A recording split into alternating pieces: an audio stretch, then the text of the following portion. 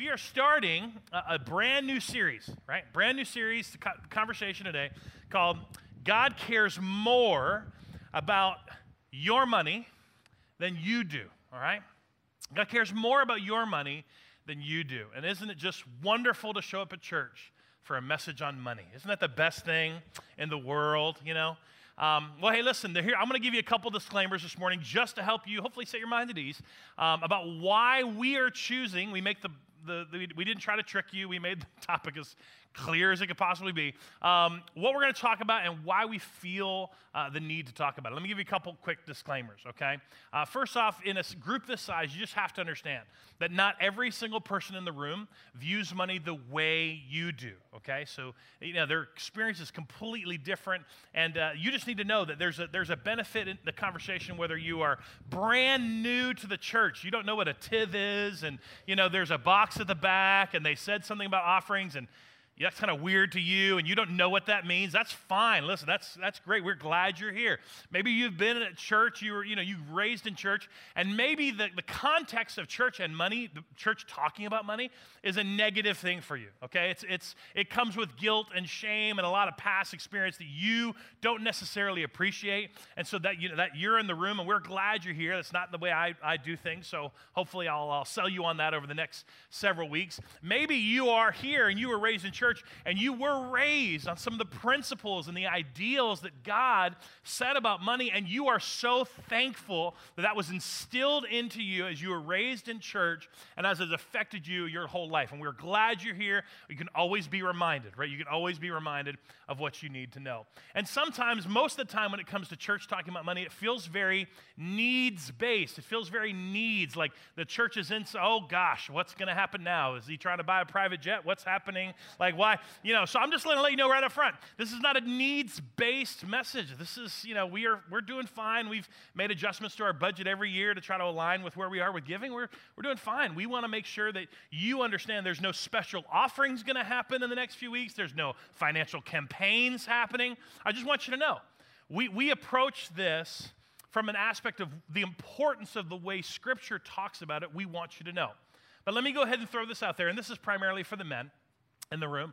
I am not the boss of you, okay? I'm not the boss of you. Most men, when it comes to money and stuff and everything else, like men are just in that place of like, don't tell me what to do, okay, right? Matt knows, okay, yeah. Don't tell me what to do. Don't tell me what to do, Matt, right? I understand that, completely understand that. That's not what we're doing this morning. I want to talk about the way Scripture addresses how we view and understand money because of how important it is to every other area of our life. Okay? The understanding of stewardship and money and the way God sees it is a keystone discipline. What it means is that it's like a keystone habit. If you get this right, if you can kind of figure this thing out, there's a bunch of other stuff that just lines up, that just kind of starts to work out. You can't ignore it. It's like leg day. How many know what I'm talking about when I say leg day, right? Obviously, physical fitness, you'd look to me for advice. I get it, right? But it's like leg day. You can have a lot of ambition and try to do a lot of things, with working out and trying to make your body look a certain way. But if you ignore leg day, what happens? Right? It stunts. You stop at a certain point. You can't necessarily see the growth in other areas if you ignore this part of your body. It's the exact same way with, we believe, how Scripture addresses money, stewardship, finances, generosity. So that's the goal of this series is I'm not your boss. I can't tell you what to do, but I want to give you the information. I want to teach it the way I believe Jesus taught it so that we can benefit from it, so it can benefit our lives, okay? Let me just start with the hopefully convince you of the statement we made for the series, that God does care more than maybe you or I think he cares, really more than we do. Let me just share a few stats with you. One is that money, in the Gospels, in Matthew, Mark, Luke, and John, money, the topic of money is discussed more than heaven and hell, okay? It's discussed more than actually Jesus discussed eternity. He actually talked about money, the use of money, the understanding of money, the reference of money. All right, 40%, it's actually a little bit more than 40% of all the parables, which is the kind of the stories, made-up stories that he would make up to teach and to give examples, over 40% references and talks about and is using as a primary example money. all right? Also, Matthew, we're going to look at Matthew today. This is part of what we're looking at today. But Matthew actually speaks about this and references Jesus' teaching on this more than any of the other Gospels. Well, that's not a coincidence, right? Matthew was a tax collector. That's just how he thought. You know, maybe the other disciples were busy and they weren't picking up what Jesus was throwing down, but Matthew understood it and wanted to record it for our benefit. Okay, so Matthew talks about it even more. But then when you come to all of Scripture, just the whole of, in terms of the canon of Scripture, all right, just to give you some understanding, there are 500 verses about prayer and faith. And oh, you would so much love a series on this, right? Oh, Matt, please do prayer instead. Can we make a shift right now? Can we do faith right now instead? Well, in all of Scripture, that might be referenced 500 times, but over 2,000 times, again, money, resources, wealth, stuff is referenced. So it's a big deal. God does care more about this than maybe you or I do. But the follow-up question, if you actually believe that statement, the follow-up question is simple. Why? Why does he care so much? It's my stuff. Why would he care? Right? It's my money. It's my stuff. It's my life. Like, why does he care? I know that, spiritually he might care about the way it, maybe the way I earned it and the way I spend it and maybe he cares some of that. But why does it matter to the degree that you're saying that it matters? And the simple answer, this is the answer we're going to kind of break down over the next 3 weeks as we talk about this as a church. The very basic, simple answer that I'm going to have time to walk through is that he wants to bless us so we can bless others. That's it. Like the overall purpose of why he cares more about this than maybe we do is because he wants to bless us. And he wants us to bless us so that we can bless others. Now, don't confuse the language with, some prosperity teaching and some people that kind of use the word blessing with money exclusively. That's not the way Scripture uses it. I'm trying to use it the way Scripture uses it. He wants to bless us. It's not financially exclusive, but it does include, again, you can't ignore it, it does include finances and stuff and material wealth and possessions. He wants to bless us for a purpose, so that we can bless others. Now today I want to look at one of Jesus' more famous teachings, okay? It's one of his let's just say it's one of his top 10, right? This is the top 10. It's the Sermon on the Mount. Hope maybe you've already kind of heard that before, but it's in the top category of one of his amazing messages that he teaches.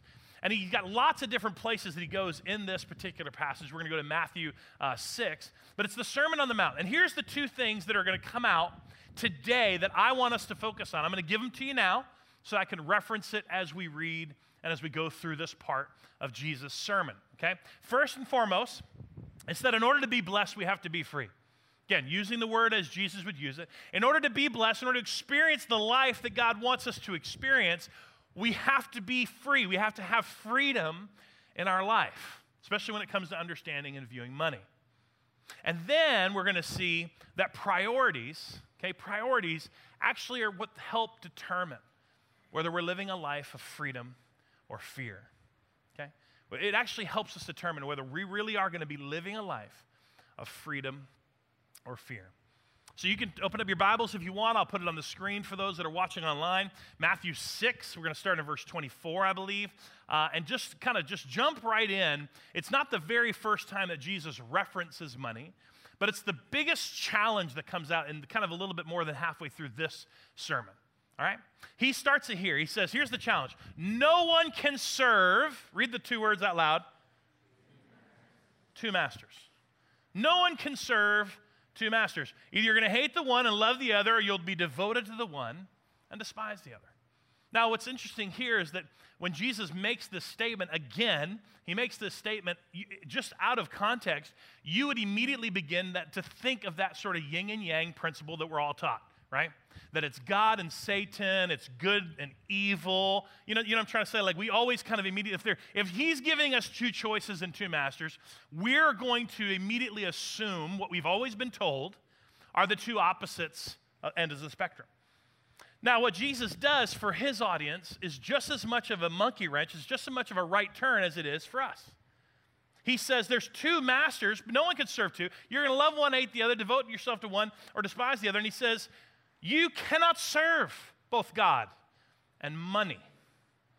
He said you can't serve both God and money. And again, immediately, even for the people in his day, in his context, would have been like, that doesn't make any sense. It's like growing up in a Baptist church. You ever grow up in a Baptist church where you heard somebody amen about something and you knew that they had no idea what that person just said? You know what I'm talking about? You can't serve both God and money. Amen, right? And you're just the whole time you're going, I don't think he understood what that meant either, right? So in this moment, they would have been kind of tracking along with him, but really not, because immediately Jesus changes the concept and the construct of what he's saying. You cannot serve both God and money. Matter of fact, I love the NLT. The NLT says you cannot serve God and be enslaved to money. You cannot serve God yet be enslaved to money. And this is the place where Jesus is kind of starting and saying, look, we're going to talk about two masters in your life right now, and I want you to understand what those two masters are. And Jesus is wise enough in his teaching to help us understand that there is a chief competitor for your heart and your devotion and your desire, and it's not the devil. It's not Satan. It's actually you. It's actually your money, your stuff, your equals life. That's the chief competitor for you.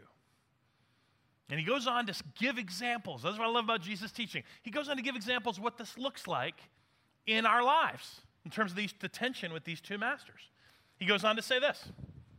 That's why I tell you not to worry about everyday life. Let me pause here and just help you understand. When I talk about fear and freedom, the reason I use the word fear in a basic context is the fact that fear is the root of all kinds of expressions. Worry, anxiety, stress, okay?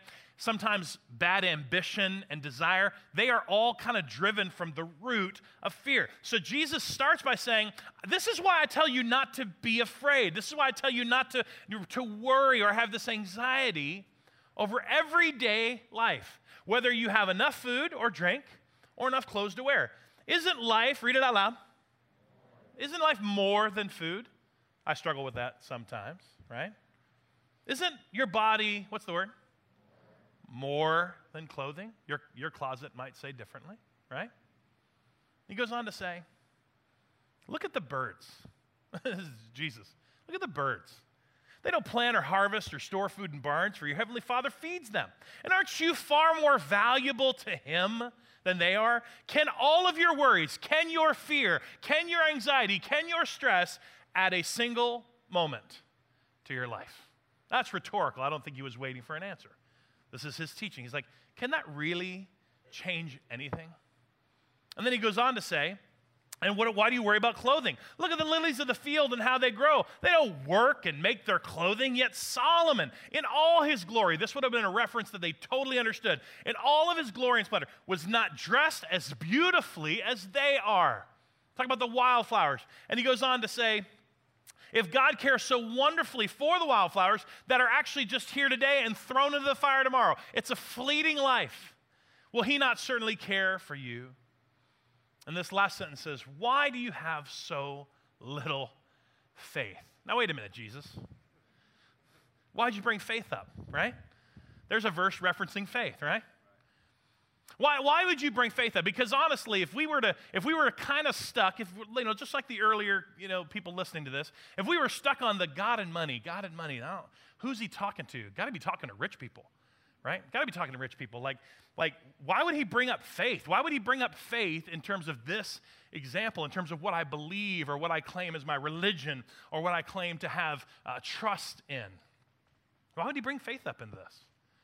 First of all, most of us, if we just took the beginning of the context of that, you can't serve God and money, most of us, let's just be honest, most of us would go, yeah, money's not my master. I don't have enough money for it to be my master, right? Most of us would never consider that. We would never put ourselves on line with, listen, I've had the prayer. I'm just sharing with you, Pastor. I've had the prayer. I've been like, God, if money's a test, I'd like to sign up for that exam, right? Like, I'd like to see if I could do better than all these other people, right? But the truth is, that's one of the reasons Jesus gives this kind of example, right? He doesn't give examples of vacation homes and third cars and, vacation spots and, he just doesn't give examples like that. He gives examples of like the bare necessities, right? The basics of life, what you eat, what you drink, what you wear. Because he wants to make sure that we all understand who the audience is. It's us. That's who he's talking to. He's not talking to the rich people. He's talking to us. He's speaking about the basics of life in every case for every single person that would ever listen and hear this message. That's why he does that. He says, this is what I'm talking about here. Who's he talking to? Well, he's talking to the person that goes to church on Sunday, and then they spend their entire week, they're chasing that commission. They're worried about whether they're going to get that promotion. They're just spend their entire week trying to do all that they can do, like a hamster on a wheel, to keep life turning and to make sure you don't get too far behind. But we go to church on Sunday, and we say, oh, yes, we sing the song, bless the Lord, oh, my soul. Yeah, we just, we sing that out loud. He's talking to the 40 and 50-year-old, the 40 and 50-year-old that God has provided for them their entire lives. Like their entire life, God has provided for them over and over again. But last week, you sat down with your bills, and you started to wring your hands. And you started to go, it's going to be a tight month. I wonder if we're going to have enough. I wonder if we're going to make it. Jesus is talking to the 20-year-old, the mid-20-year-old, who just got a brand new job, and their brand new job is coming up with a great little bump in pay and their promotion, and they are so excited because finally life is going to get easier, right? Because money's going to help kind of just smooth things out and make it so much easier until they get to their 30s and realize that's so not true, right? All more money did was cause more problems. Get life more complex. That's who he's talking to. He's speaking to every single person who claims to have surrendered their life to Jesus, but for some reason can't surrender their stuff to Jesus. And isn't that interesting? That we would surrender. I just gave a quick list. That we surrender our sin to him. We surrender. He's the answer to the crisis of our sin. We surrender our screw-ups, right? We surrender our screw-ups. I blew it with my kids, and I was a rotten to my spouse, and I gave into that temptation this week, and I'm still struggling with that addiction. Like we surrender. God, just take it, please, Lord. I surrender this to you. And we surrender our sorrows. I'm heartbroken. There's been a loss that I can't bear. I'm lonely. There's mental illness that just continues to plague my life and cause a debilitation in me. Like I'm giving you all of this, God. Please let the call from the doctor be finally good news. God, I surrender this to you. For most of us here, I believe we've surrendered our salvation to him. We've surrendered our eternal destination to God. But isn't it interesting that we have a very difficult time understanding why in the world would he want us to surrender our stuff? That's my stuff. That's not your stuff, that's my stuff. And there's an invisible line that's there. That the ethereal or the spiritual or the emotional or the whatever the case is, we will quickly kind of surrender this to Jesus, but not the life stuff, not my life stuff. We struggle to surrender. And listen, this is where Jesus is coming down. We have a book that we give out as a resource for anybody who wants it. It's out there in the New to Journey area. A pastor down in Atlanta, Georgia named Andy Stanley wrote a couple books that I just love. One's called Fields of Gold, and one's called How to Be Rich. Now, I'll just go ahead and tell you, he likes using the kind of the prosperity language to trick people. It's kind of a bait and switch. He kind of uses those titles to get people kind of into reading, but it's really some of the best, sort of most biblical, I think, most biblical teaching on this. That Fields of Gold book, it's a short read. We give it to everybody who wants one, just to better understand this. But in his newer book, How to Be Rich, and this is a quote that I just love, because this is getting to the heart of what Jesus is saying. He says, everyone is at risk. Everyone, here. This is the whole audience of who Jesus is talking to. Everyone's at risk of making money. Their ultimate pursuit or their ultimate concern, which in turn still makes it their ultimate. Right? It still makes it your Lord. It still makes it the master. It doesn't matter whether it's the ultimate pursuit, it's the thing that drives my ambition, that drives my goals, that drives my dreams, or it's the thing I worry about and I fear and I fret and I have anxious thoughts over. Because whether it's your ultimate drive or your ultimate concern, it's still your ultimate. Which is why Jesus says, yeah, there's only two masters. There's only two. And what we're going to look at over the next several weeks is just, I'm going to give you the bottom line statement we're actually using next week and the following. But this comes into this, is that money is, listen guys, money is it's so much of a better tool and servant than it is a master. Right? Like money in the way that God talks about money being used is to serve the kingdom, is to serve you and to serve, bless you and so you can bless others. It's a servant. It will go where you send it. Okay? That's what money will do. It will go where you send it. So it's a better servant and it's a better tool to leverage and to use than it is a master, which is why he makes that challenge. You can't have one. You're going to despise one and love the other or hate the, that's why he gives that. And Jesus, in his just masterful way, he doesn't just give the bare necessities example. He doesn't just talk about, the problem or the challenge to kind of leave people to just kind of self-assess. He actually gives the solution. He actually tells them, hey, if you want to take, if you want a call to action, if you will, on this, if you want to take something and make a change, here's what you do. Here's how you can solve this. And here's what he says. As we continue reading in Matthew, he says, don't worry about these things, saying, what are we going to eat and what are we going to drink and what are we going to wear? Listen, these things, right? These things, they dominate the thoughts of unbelievers. People who do not know Jesus, people who do not have faith, people who do not know God, they dominate their thoughts. Why? Because that's all they have is to worry about those things. And he says, but not you. Why? Not you. Your heavenly Father knows all your needs. Your heavenly Father already knows all your needs. Listen, this is where freedom begins, because wouldn't it be great if you could stop and take a breath in the morning before you even started your day, and you could just breathe it in and go, you know what? There is nothing I'm going to face today that God doesn't already know that I need. There's no surprises coming today. There's no shocks at work coming today. There's nothing that's going to happen with my family today. There's nothing that's going to happen with the place that I serve. There's nothing that's going to show up today that is a surprise to him. He already knows what I need. Isn't that some freedom? To be able to accept that. That I don't have to have this. I'm not saying the thoughts don't come. Hear me clearly. I'm not saying the thoughts about what I'm going to wear and what I'm going to drink and where I'm not saying that some of the concerns don't slip into your mind. They don't have to dominate your thoughts. Because you get to take the deep breath and go, yeah, but my heavenly Father already knows everything I need. And then the call to action that Jesus gives is this. Seek first the kingdom of God. And this is why I said earlier that really he tells us that priority, that our priorities, they help determine whether we're going to have this life of freedom or whether we're going to live in this life of fear. And who's going to be the master? Priorities help this. So Jesus just says, hey, if you want to help this, if you want to solve this, if you want to release this tension, if you want to live in that freedom of God already knows, the Heavenly Father already knows all you need, then listen, seek first the kingdom of God. Matter of fact, the NLT says it this way, seek the kingdom of God. Read those three words.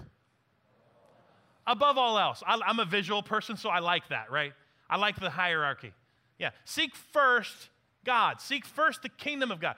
Above everything else. All the other stuff still exists. But you're going to have a priority. Seek first the kingdom of God.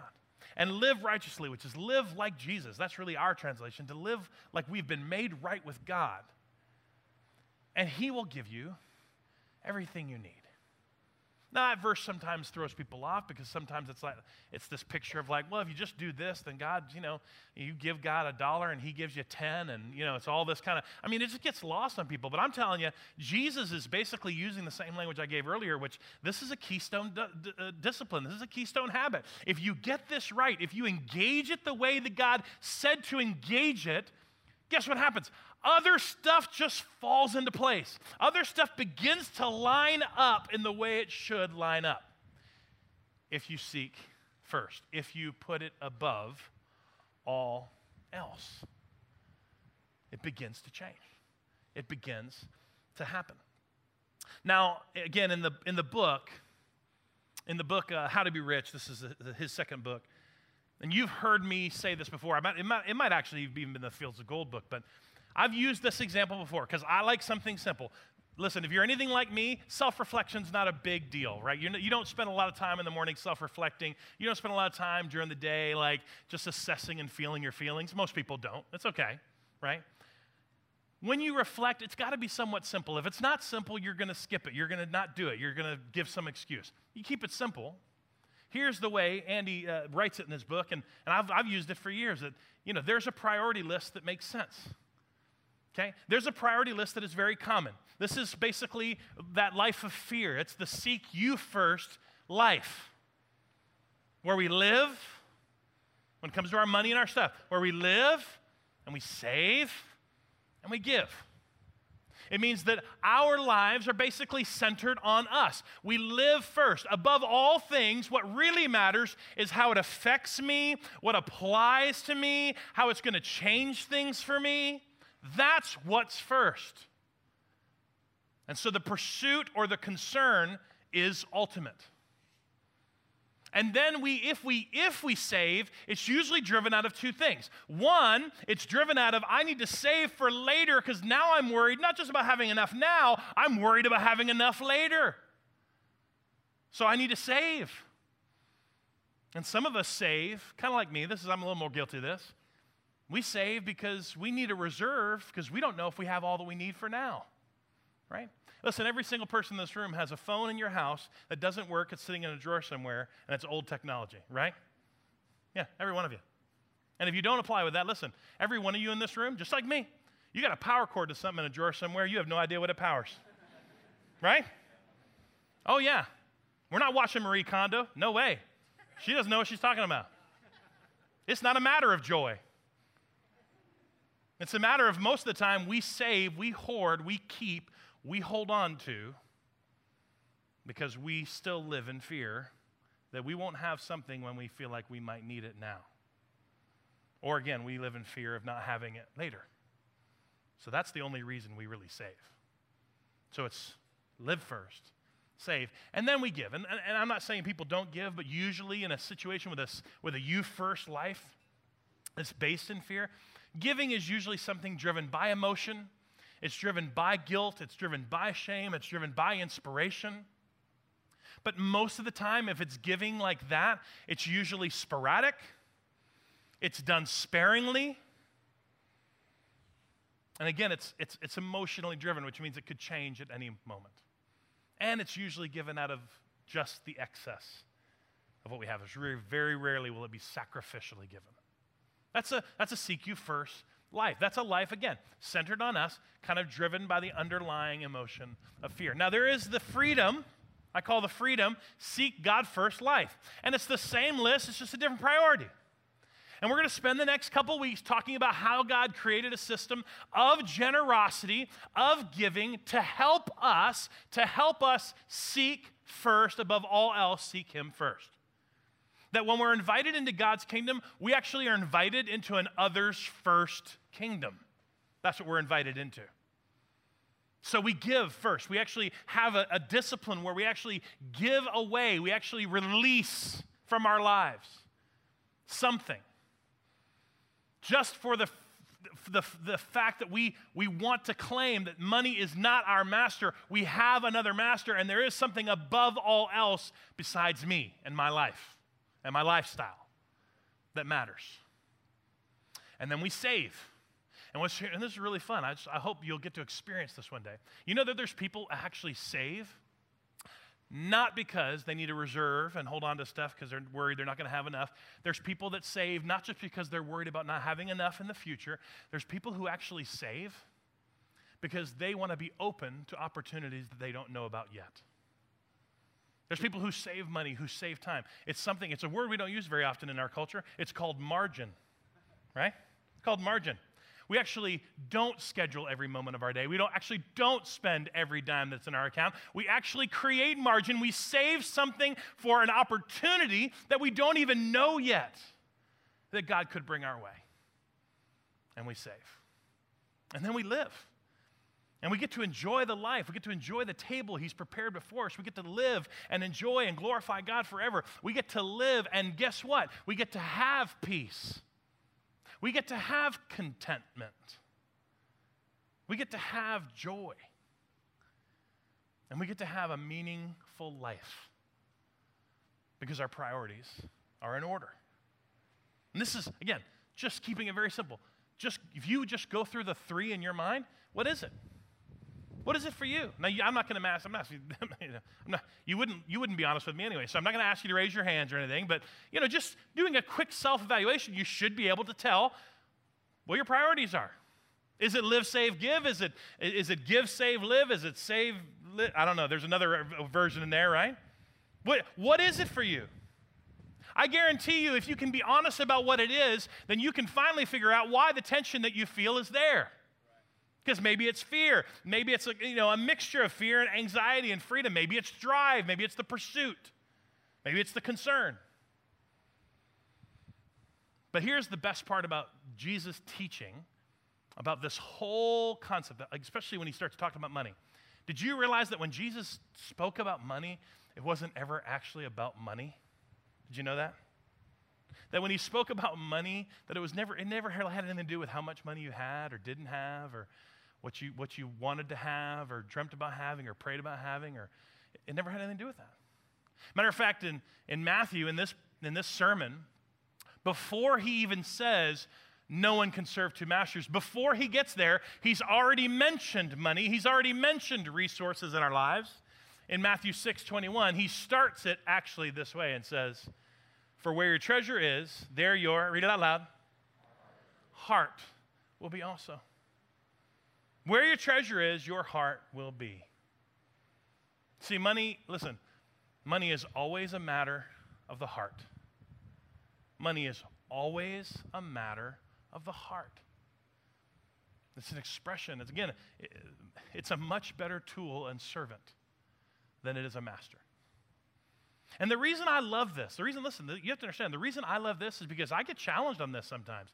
Like, I get challenged every once in a while when I talk about money and talk about God's plan and the blessing for us to bless others. And the reason I love this picture that Jesus made it very clear, look, this is an issue of the heart. Money is always a matter of the heart. That these principles and these ideals, they are global, they apply to everyone, and they have applied to everyone throughout time. Throughout all time. 80% of humanity lives on less than $10 a day. It applies to them, right? Listen, third world country, people who are poor, in our mind, people that are poor are not the exception. We're the exception, filthy, rich North Americans, right? That's who we are. 80% of everybody else lives on less than $10 a day. And they get this. They understand this. That their priorities need to be kingdom first. And that when they do this, when they understand that God provides all that they need to not only experience the blessing in their life, but to be able to bless others. On one of my recent trips to Haiti, I was asking Don this morning, he was in the first service, but I didn't remember the stats, but Haiti is over 60% unemployment. I don't know if you knew that or not, but Haiti is over 60% unemployment. And there's a young guy, I say he's young. Everybody over there looks 18, but they're 40. It's really weird. Haitians age so well, I want to be Haitian. Anyway, they age so well, and so there's this young guy, a young man, again, he's probably in his mid-30s. He always dresses so good. We kind of have a little man crush on him because he's always sharp. We look like slobs compared to him. He's always dressed sharp. He works as a city champion for the Mission of Hope group that we serve with. And I was talking to him one day just about his life and his family and where he lives, and he was very honest about it. And he said, "Yeah, no, we have a very small little 2-bedroom place that my dad built." And he said, "Most of my family, pretty much everybody else, is unemployed." And his whole family, he says, they have a hard time keeping employment. And he talked about, he doesn't just love the work that he does. He's not just very thankful for the job that he has, but he also has said at least twice in the conversation I had, he understands the purpose of the job he has. That because God has blessed him with this job, he gets to take care of his family. He gets to pour back in and make sure that his family have food and a place to sleep and be able to solve some of the issues that they have in their life. He does not take it for granted. And I'm telling you right now, they do not get paid very much. Again, 80% of the humanity, $10 a day or less. But he understands it. Okay? When I say we're the exception because when we think rich, when we think money, when we think resources, we always think about someone else. We always think it's someone else. It's people who are doing better than us. And guys, it's just not true. These principles and these ideas apply to all of us. And why does God care more about that than we do sometimes? Because he knows what's at stake. He knows what's at stake. That because there's two options, because there's two categories, because at the end of the day, you and I are going to want to make it more complex. I can already hear you arguing with me throughout the whole message. Yeah, but you don't know, Matt, and you don't understand, and you don't get where I'm at. Fair, okay? I'm not your boss. I don't make you do anything, okay? That's fine. God knows what's at stake. That there is going to be a master in your life. It's God. And money, again, money is that term used that really just means you. Your money, your stuff, your choice, your life choices, your lifestyle, you. That's who you're going to serve. And because of that, you're either going to experience freedom or you're going to be living in fear. And that fear is going to show up in all sorts of different ways. It's going to be, again, the ultimate pursuit, or it's going to be the ultimate concern. And as a result of that, and this is where we're going to spend the next couple of weeks, as a result of that, we get to either experience the blessing and the blessed life that God really does have planned for you. Or, and we don't like this word, or we are going to remain enslaved. Enslaved to our lifestyle, enslaved to our choices, enslaved to a God that we don't want to claim that we serve. A master that we would never want to be honest about that runs our life. Why does God care more about it? Because he knows what's at stake. Again, this morning I just want to let you know we have resources for you, and we want to make sure that you can take advantage of those things. We only talk about this maybe once or twice a year in terms of this kind of context. And so we have the books out there at the New to Journey table. Feel free to take one. If you want to go online, you can look at the How to Be Rich book. Again, I think it's another great, little more modern book in terms of modern language, and he addresses some really cool things in there. We have a group actually starting in April that's going to meet on Monday nights, and it's called Financial Peace University. How many have ever been through Financial Peace University? Raise your hand. Oh, yeah, that's awesome. Yeah. If hey, listen, it's by Dave Ramsey. It's a phenomenal resource. It doesn't just talk about money in terms of church context or in terms of this. He talks about it from the standpoint of everything: money management, investment, saving, debt. He's phenomenal in terms of the resources of really turning your life around financially. And so there's going to be a Financial Peace University offered, again, starting in April, meeting on Monday nights. Chris can give you some more information as well on that, and you can find it online or at the info.bar. So I just wanted you to know that there's resources for you. But over the next couple weeks, we really just want you to continue to engage in the conversation that God does care more. And there's a reason why, and I hope over the next few weeks you'll just be open. You'll be open to the teaching. You'll be open to the listening. You'll be open to the responding of the challenge God might have for you so that you can begin to experience that life, that not only where you get to experience the blessing of God, but you get to do it with purpose so that you and I can bless others. Let's pray together. Father God, thank you this morning that there is a priority system in our lives. Everyone here, God, lives with their wealth and their resources and their stuff in a priority system. And God, I know that we want to make it more complex than sometimes you do, but at the end of the day, it's a seek us first or it's a seek you first. So God, just this morning, would you allow us to take the time to be honest about that?